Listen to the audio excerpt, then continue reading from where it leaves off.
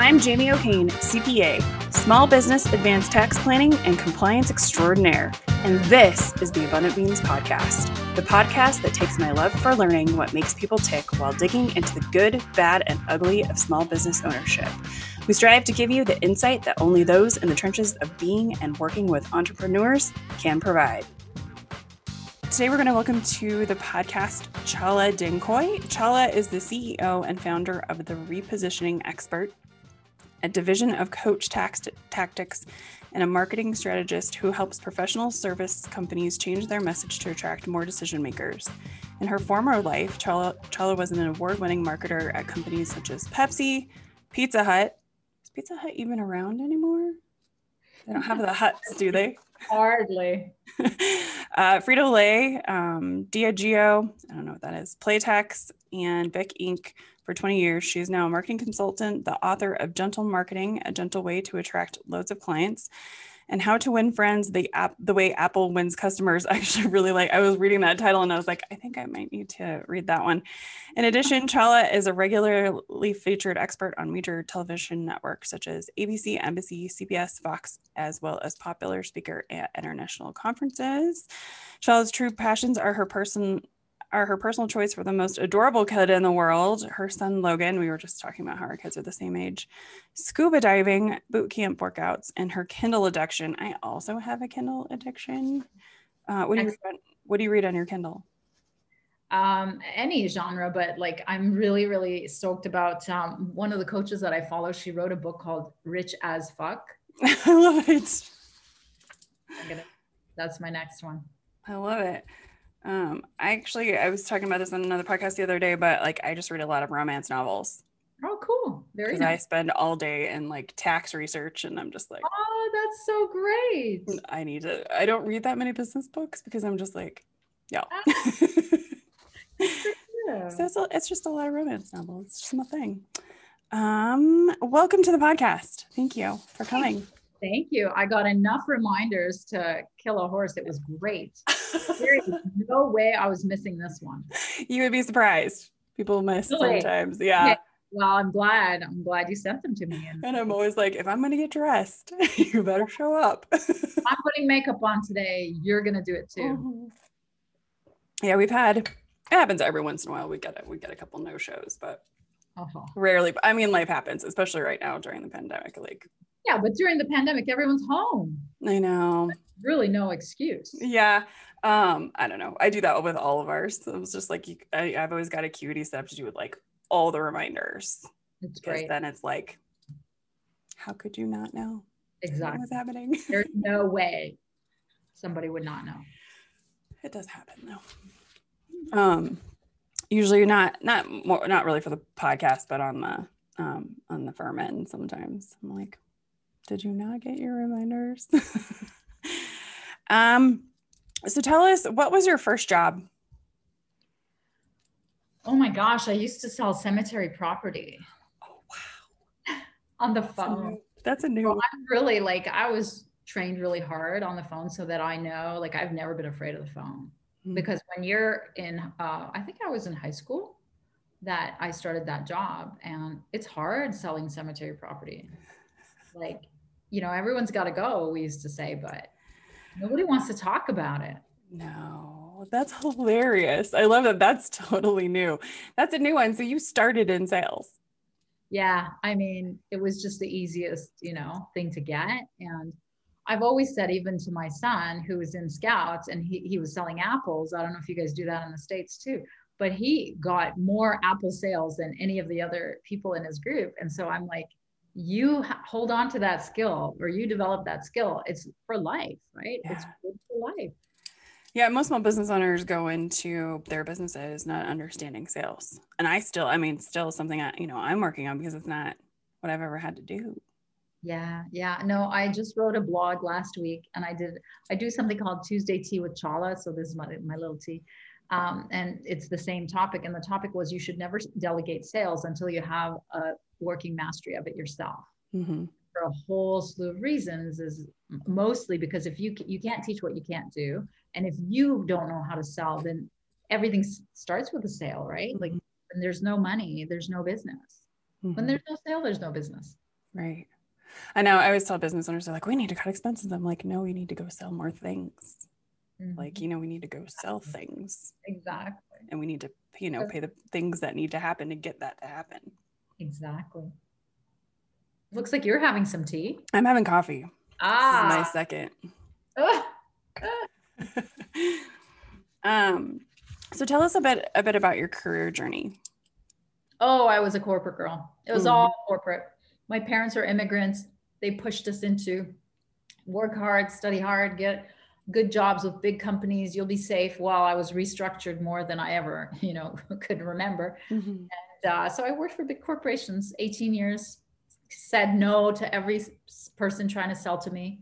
They were all sexy brands: Pepsi, Pizza Hut, Frito-Lay. Diageo, by the way, is the largest drinks company in the world. I managed Smirnoff, Tanqueray, Gordon's, Silent Sam, like Johnny Walker. Oh, okay.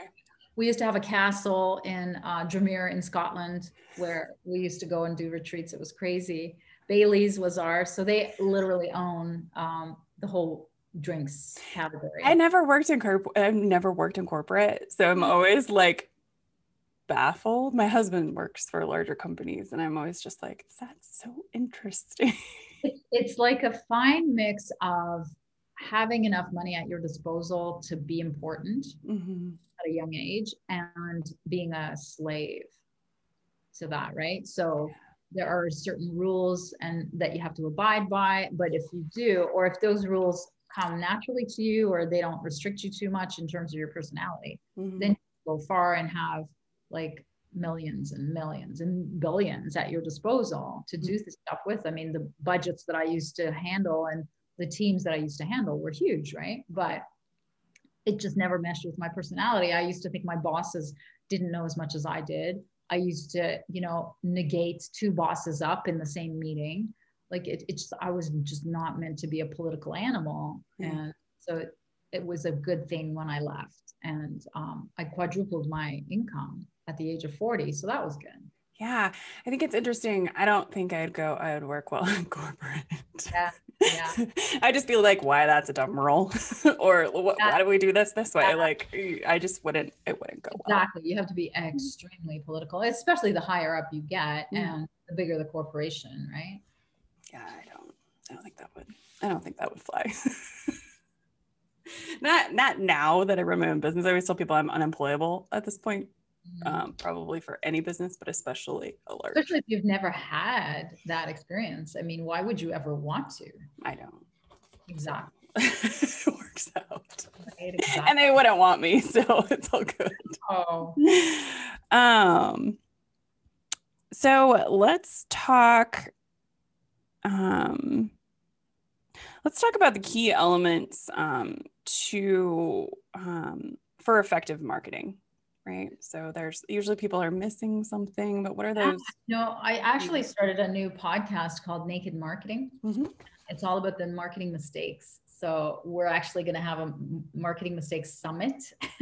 So we're going to get everybody's mistakes all in one shot. But the fundamentals is you have to have a target and you have to know what their problem is that you solve.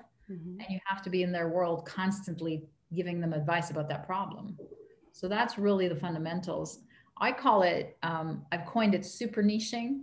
So it is like picking just one industry or interest group to focus on at a time and picking their most expensive problem to teach so that your marketing becomes educational marketing. And then you never have to ask for a sale after that. Jamie, all you do is show up in front of them and keep talking about how you've solved that problem for other people in their same boots, in their same industry. You never have to once ask for a sale. They're like, please help us, please. I love it. How does a company pick a niche? So I know that like there's different ways to go about it, but what is your tried and true formula? So I've actually created this formula after 18 years of launching new products. Like when I worked at Pepsi, we'd launch 7-10 new products a year. And the whole trick was you have to launch a product that doesn't cannibalize what's already on the shelf, but it adds to the whole brand. So you have to differentiate it somehow. And the way you differentiate it is you find a gap in the market, you find a target group that has a need, and then you position that product, which is why the name of my company is called the Repositioning Expert, is that I find that gap in the market and that positioning, and that's what's your niche, your super niche. Mm-hmm. So the process to do that is I took everything that I learned in those 18 years of doing that. And then it's like, if you were to try to do it at one of those companies, it's millions of dollars of research and thousands of hours of, of data. Of course, we don't have that, you and I, at our level, for our level of business. Mm-hmm. So I've condensed it into a 2 to 4 week process where it starts with, we do a back of the envelope blue sky of all the different industries and interest groups we can hit and all their problems. And then we rate them. And then we go after the top 3. And then we talk to them. We talk to actual decision makers who could hire us in those top industries and verify that what is the most painful, costly, persistent problem. And then we figure out the messaging around how they're talking about that problem. So it's literally letting the market tell us what the niche should be. So most marketers who don't know the strategy behind marketing that I learned working at these big brands try to come up with it on their own, or most business owners just try to throw spaghetti at the wall and see what will stick in terms of who to target and what to specialize in. And so the way, if you turn it around and you look at the market first, you figure out what is it that they need, and buckets of self-gathering of, large numbers of people only self-gather in industries or interest groups. And then you're constantly in front of them saying, I can help you with that. I can help you with that. And then telling stories of how you've helped all these different people in the same industry with the same problem. That's how you pick niche. Love it. Taking notes? I am. Yeah, you should be. I'm always taking notes. That's how I learn. So if I write it down, then I will, it will stick with me. So let's talk elevator pitches. I mean, are we still doing elevator pitches? Is that a thing still? An elevator pitch is really the tip of your marketing strategy. Mm-hmm. So I also have I have 3 podcasts. So one of my podcasts is a 5-minute podcast called Polish My Pitch. Mm-hmm. And it is, the person shows up, and I've offered to do that for you, and you've graciously accepted, but you show up, you do your 30-second to a minute elevator pitch, and then I ask for your permission to polish, and then I give you suggestions. Mm-hmm. And the reason why it's still relevant is, 1, people are still doing them in Zoom rooms and breakout rooms for virtual conferences. Mm-hmm. And 2, it's your one-liner that you need in LinkedIn messaging or social media messaging when people say, what is it that you do? Mm-hmm. So you have to be able to convey very quickly and concisely in a one-liner what it is that you do. 1 line, 1 sentence. So yeah, it's super relevant, because as you'll see on the show, when people show up and they have a very generic elevator pitch, it's a mirror into their strategy, that they don't have a differentiated, niched strategy that's based on a specific specialty. So you will find out very quickly from hearing somebody talk about what they do. Within 30 seconds, I wrote another book. I've written 4 books. It's called How to Make Anyone Like You in 7 Seconds or Less, because Harvard University found that it takes less than 7 seconds. Like, you already decided whether you think I'm competent or not. So it took 7 seconds for you to decide that, right? And for me, and likewise. I love that. So that's why an elevator pitch is still so relevant. Yeah. And where do people usually go wrong on those? They kitchen sink everything. They list everything. They like, we do this, we do that, we work with this, like they just list the who and the what. And it doesn't work, because confused minds don't buy. There's a horrible statistic that says 86% of buyers can't tell the difference between 2 suppliers. They really can't. So true. Yeah. So true. They just try to base it on price. Mm-hmm. And price becomes their biggest determinant of quality. And then people are constantly trying to undercut the price to be more competitive, which works the opposite way in psychology, right? You don't see a Chanel trying to undercut, Target. That's crazy. Right. So yeah, that's usually what goes wrong, is that it's too generic. And then those of us that are trying to differentiate, we spend a lot of time really confused about what. Stop asking me for tax returns. Like that's my current pain point, because people are just like, okay, I need my tax returns done. What's your price? I'm like, that's not what we do, because they assume we're all H&R Block or whatever. Yeah.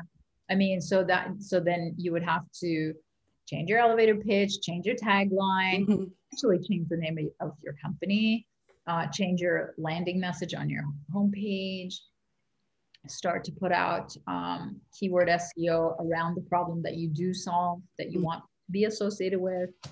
Lots and lots of ways to tweak that.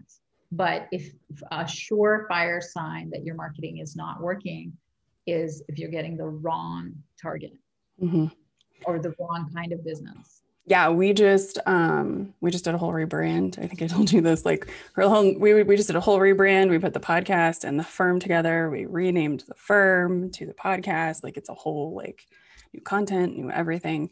So it's been like this whole process. I sure hope you did some market research. We did do some market research. I've been doing market research for about a year or so. And then we're working on putting some marketing together, but it's always better. Like, we can always get more clarity, right? Like, I say that because I'm like, oh, I'm married to the new website or whatever, but like, also we can always like tweak things. You should always think about your website as something you're going to be changing every year or 2 years anyway. Yeah. You should never like spend too much so that you're like, oh, Yeah. It was just a process to get the podcast over, and like, it was just a whole thing.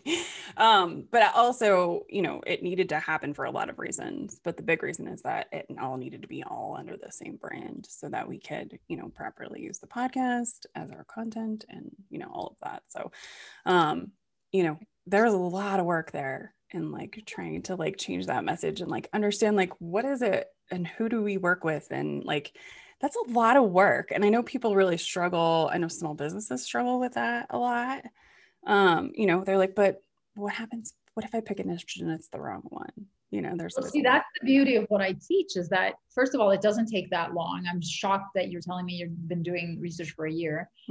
It should take you no more than 2 to 4 weeks to determine who is the target and what is the problem that you solve that you're going to become a specialist in, and what words you're going to use to convey what they need. And so, so I'm glad that you got it.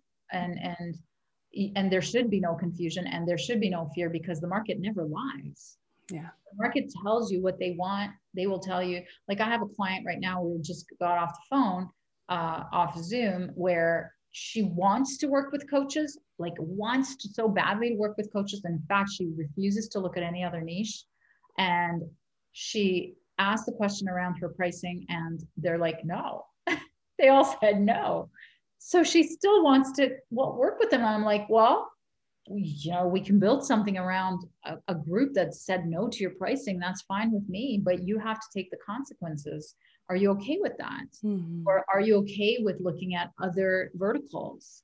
And then so she is revising how she's asked the question, because she feels it's the question that was confusing. And I don't think it is, but she will have to prove it. The market never lies, Jamie. The market never lies. So I'm never wrong.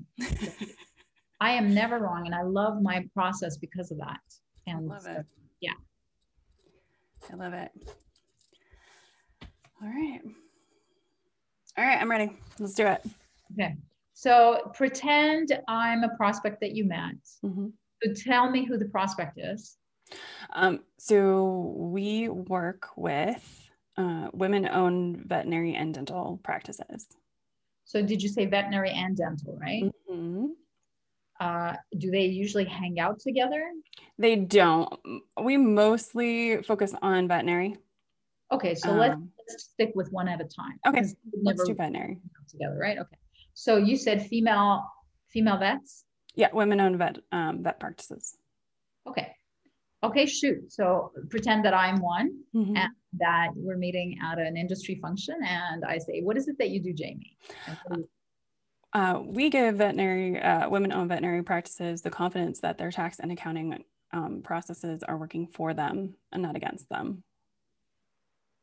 okay, that's it. That's it. Okay. Do I have your permission to polish? Yeah, go ahead. So the first thing that I'm going to suggest is that it be pain-based because 70% of humans purchase based on pain.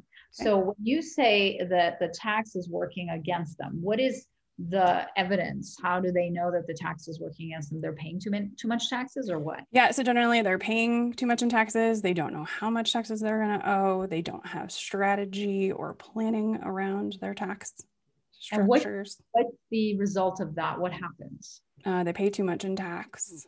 So that's the biggest problem. Yeah, and I think it's the unknown a lot of the time too. They don't know how much they're going to owe every year. It's an unknown, and it's an unknown amount, or there's fear around how much am I going to owe, what's going to happen, but I made more money this year, now I'm going to owe more taxes. Okay, so is the paying too much more of a pain, or it is the fact that it's unknown causing more of a pain? So like ladder up the problem. Is it that they can't sleep at night?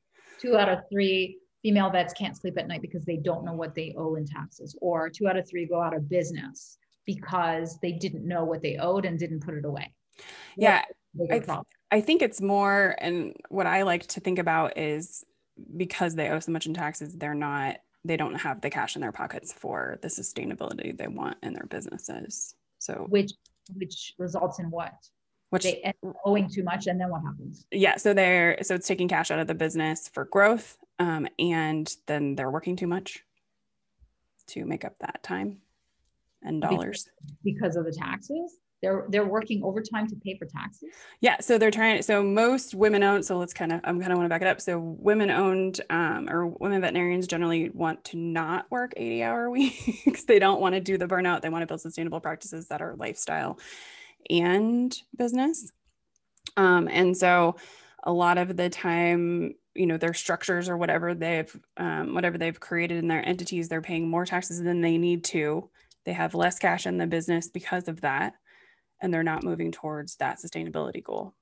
And so I need, let's make up a statistic, and this is the way to sharpen it. Let's make a statistic about the biggest end pain. So is it that, did you know that 2 out of 3 women-owned veterinarian businesses work more than 80 hours a week? Or what is the ultimate pain for them? That is it that, that their health, did you know that their health is affected because they have to work 8 hours a week due to unplanned taxes?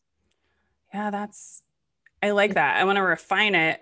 I don't think that's probably true, but so let's find whatever the biggest ultimate, 2 out of 3 women vets are getting divorced because they work too long to make up for the taxes they owe due to unplanned taxation.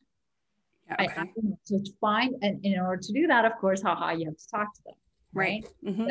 And I want my clients to always talk to people they don't work with. Yeah. Right now.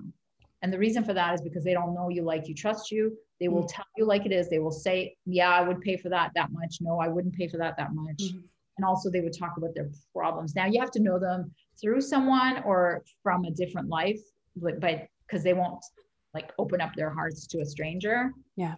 But there has to be some sort of warm lead. But once you ask them that, you'll be fine. Yeah, I think I did. So I've done some of that. And a lot of it is around concerns of cash flow, and but what is that resulting in? The concern about cash flow, is it that it's causing them sleepless nights? Is it causing them an ulcer? Is it causing them unrest in the family? Is it their children more? Yeah, I think the ultimate pain, I want you to make it really painful. Yeah, I think it's definitely probably, I think most business owners, it's sleepless nights for a lot of us, right? But I do think it might be an emphasis on doing services that they think are more profitable so that they can increase cash flow when it's not those services. So a lot of it too, we help with, we also help with, consulting around profit and things like that as well. But it's a cash flow, problem. Yeah, but the cash flow problem causes what? For them to work longer. Yeah, I think it's, less time. Right, which causes what? So go to the ultimate problem. Yeah. So go level up, and then come up with 3 ultimate problems that you think are the most common, and then go and ask them which of the 3 is, if you had a last dime in your business to spend on fixing, which one would it be? Would it be divorcing, your husband because you're spending too much time to pay for taxes? Is it, not being able to work with the kind of people that you want and screaming at your kids because you're so, unhappy in your job because you have to pay for taxes and work long hours? Or is it that you're just paying too much for taxes and your business is failing? Or you can't pay the hygienist because you don't have enough cash flow because you've paid out, you didn't know how much you had to pay out in taxes. Yeah, so I just actually wrote down one about the vet industry has a really, they have not a lot of people to hire. So there's not a lot of vets. There's not enough vets in the job pool. So it's hard for people to hire associates just to begin with. And then they're dealing with cash flow issues or, not understanding their ability to be competitive and hiring other associates. So then they have more time in the business. They can't hire an associate. They're dealing with probably more work than they should be at any time. So I think that's also that all leads to burnout. This is one of the highest burnout. Yes, do that. Put a stat around burnout. Did you know that female vets burn out 10 times faster than male vets? Okay, I like that. Something like that. Or yeah, I'll find one. Sure there is. Burn out 10 times faster than accountants. I don't know. Or dentists or something. The accountants are all burned out at this point. They're like brain dead. No. But so, and then what you say then is, what we do is we make sure that you know what you're paying, when you're paying, so that you never have to burn out, so that you always have enough on hand to work less hours, hire more qualified staff, and pay your taxes on time, blah, blah, blah. So the formula for the perfect elevator pitch is the who, the problem, the what you do to solve, and the result. So as a result, you're sleeping like a baby every night or whatever. The result has to tie to the problem that was in the same elevator pitch. Makes sense? I like it. It's a little formula. I love it. Okay, cool. I need to go find some stats. Yeah. I mean, what you're looking for. I mean, the right way to do this, Jamie, is not the way we did it, right? That's fine. The right way to do it is what I was telling you, is find 3 pain points that you think of, which are the hypothesis of any scientist doing an experiment. Start with the 3 pain points, reach out to the prospects that you really want to work with, and then say, which of these 3 is the most relevant for you? And then force them into a choice of one of the 3 pain points, and make sure they're not saying the same thing. Make sure they're distinct pain points. And then after you talk to 5 or 10 people, see where they're converging, and note how they're talking, note their words that they're talking about the pain, and then change everything that you've just done in your branding, whatever. It's totally fine. It's totally fine. I'm just saying, hey, it's better late than never, right? Well, and I think it's, it's always, like I said, there's always improvements to be made. Yeah. And that's a great mindset. Honestly, you could have been like one of these owners that's like, Chala, I've done my marketing. I am not going to talk to anybody else about marketing ever again. Right. No. It's Kaizen, right? It's the Japanese continual improvement philosophy. Oh, and that's what we do over here. So, it's one of those things we live by, because if we can continue to improve, we can help our clients continue to improve. And the more I learn, the more they can learn. And you are who you attract. So the way that you're being is the way that you're going to attract the people that, I love it. I I just wrote down Kaizen. I've heard that before, but I want to go look at it. Yeah. Now I need my highlighter. Hold on. I mean, You're such an accountant. I know. I'm like, where's my red pen? I need some stats. One of my jobs in the next month or two is to put together a little booklet pamphlet thing. So I will, I'm going to use some of this for that, and then to kind of hash it out. Yeah, I have lots of notes, Chala. Right. I'm glad. I love it. No, it's always helpful. You know, I've talked to thousands of marketing people at this point, and it's always helpful. Like I always learn something every time. Yeah, right. Me too. I love my guests. Like I hope you'll come and become a guest. But yeah, I'd love to. how much I can learn from you guys. And I do. And you know what? Every time I do my own live streams, every week I learn it from a guest, or it starts up a thought that guest and I talked about. And then I talk about, like the thing about the don't ever delegate until you have a mastery of it yourself, was a guy who invented the Uber of lawn mowing. And he spent $150,000 to developers because he was a lawnmower guy and a landscaper. And he didn't know how to code. So he learned how to code because they had to throw in the garbage the app that those guys made. They lost years and 150,000, and he had to learn how to code.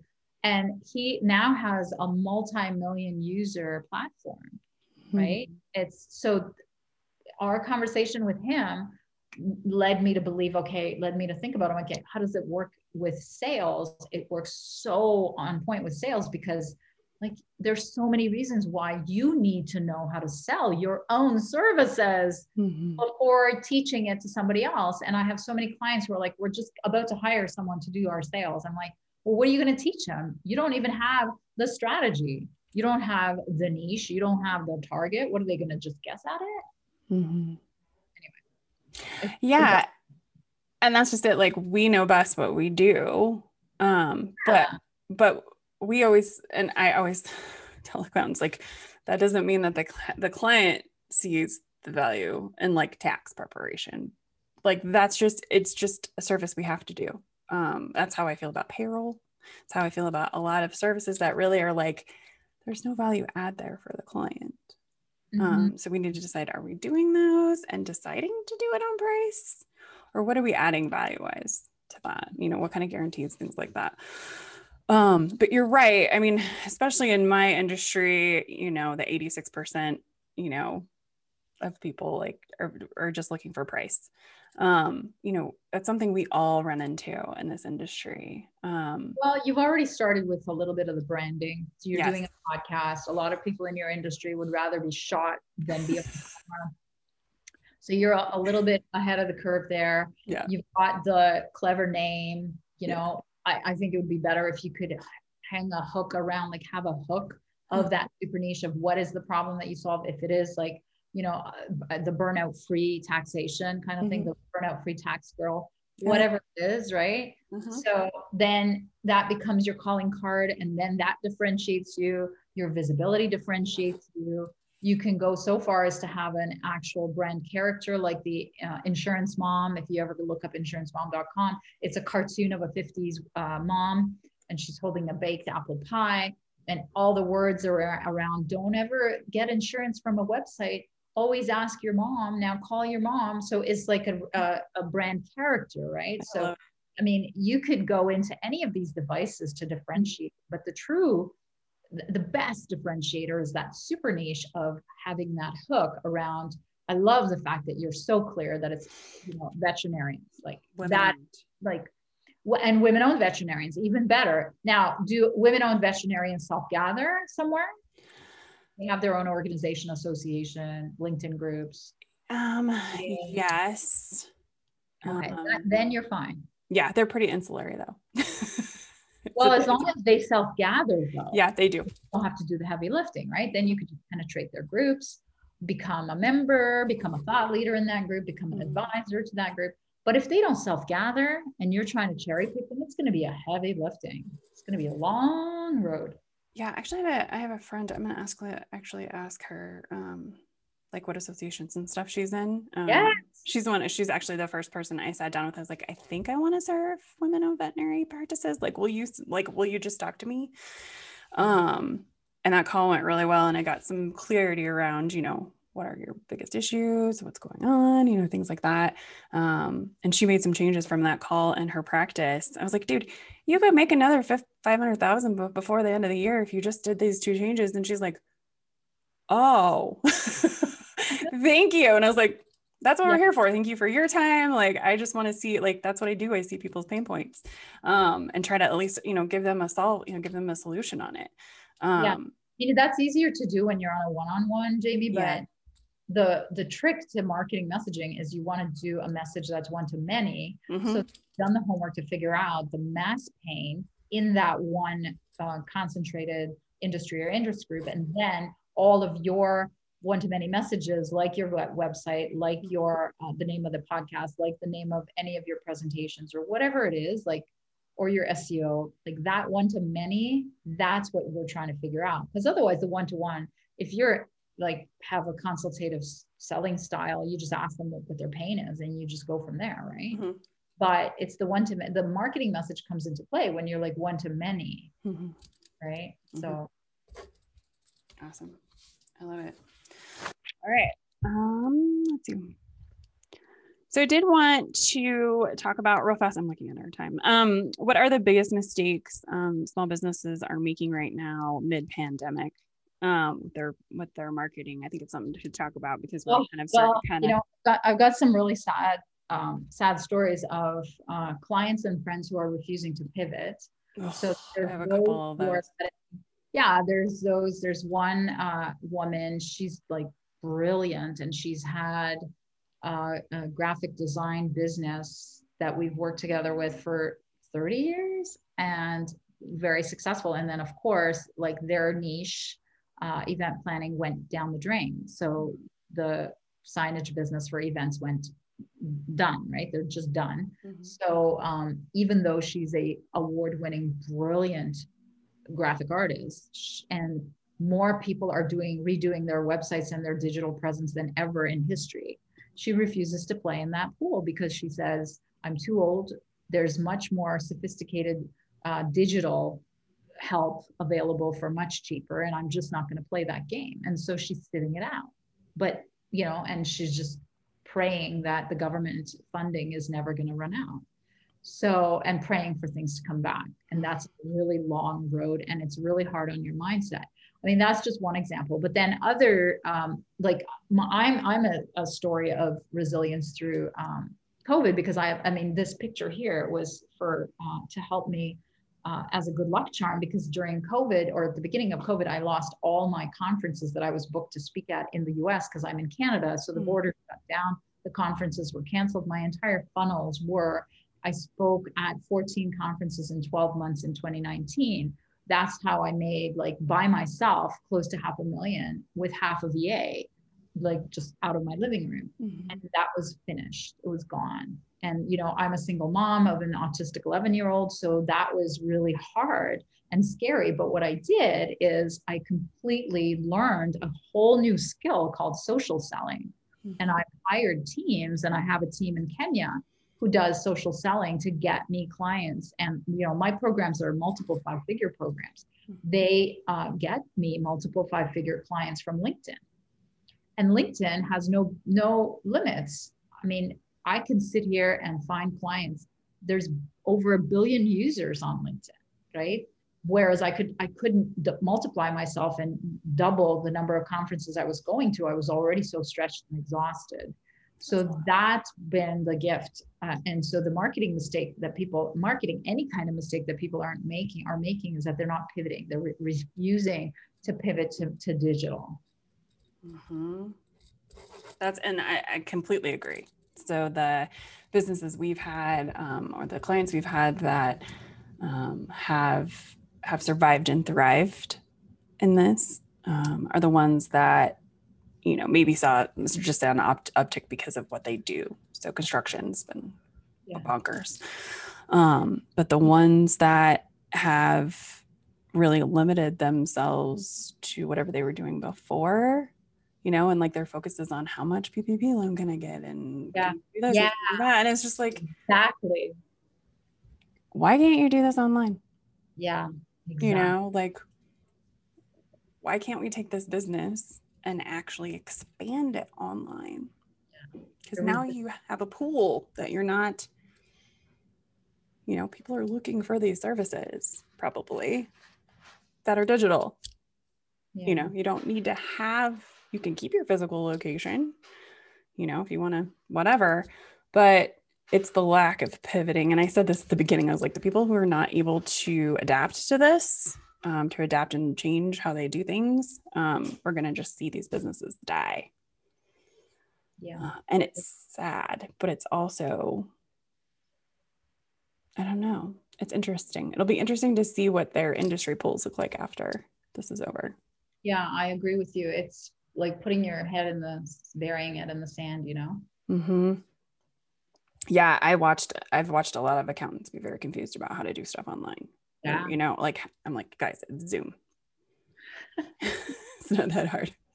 But then I'm an early adopter, so I'm just like, I mean, look at you. You've got a podcast, right? An account to get a podcast, be like, I don't even have a picture. Yeah, or I don't, have a website from this century. So exactly. Awesome. Okay. What is the easiest way for people to find you? It is to go to repositioner.com/gift, where if you want to work with someone like me, you have a opportunity to book a call so we can talk about what that looks like to work together. And there's a gift of my book called The Gentle Marketing. Awesome. Thank you so much for giving us that one. We always drop everything in the description box. Okay. So what is the one thing a business needs to get clear on to facilitate growth through their marketing? They're super niche. Super niche. I like that. I could not stress it enough. Yeah, it was something I fought forever, and I don't know why I did, but I did. And then I did it, and I was like, oh, that is so freeing.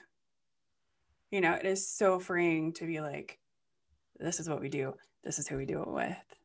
And then people are like, oh, well, that's a really specific niche. And then they never forget that that's who we work with. Exactly. Right? I love that you said that. Yeah. People are like, one. I know you have two, and if you have two teams and two resources and two marketing platforms, two podcasts, yes, do two. But try to figure out which one is bigger and try to go after that one. Yeah. We just love working with veterinarians. They're our favorite. And the other reason I have to go with veterinarians is that I feel like they do have more pain points, but also the dental side is saturated with accountants that work with dentists. I mean, we really don't need that many clients, and we work really hands-on with all of our clients, so we want like 100, but still there's a lot of the dental side is pretty saturated. And I think veterinary is not something that people stay with for very long because it is kind of harder to, it is kind of it's different than other niches. So, but we love it. It's been so fun. That's good. Stick to that. Yeah, we love it. It's been really great. Awesome. Chala, thank you so much for your time today. Thanks for having me. This was fun. All the best. Thank you so much for listening or watching. Be sure to subscribe on YouTube, iTunes, or wherever you prefer to listen. If you learned something and found some useful information to apply to your business today, please consider giving us a thumbs up and a review. Until next week, be abundant.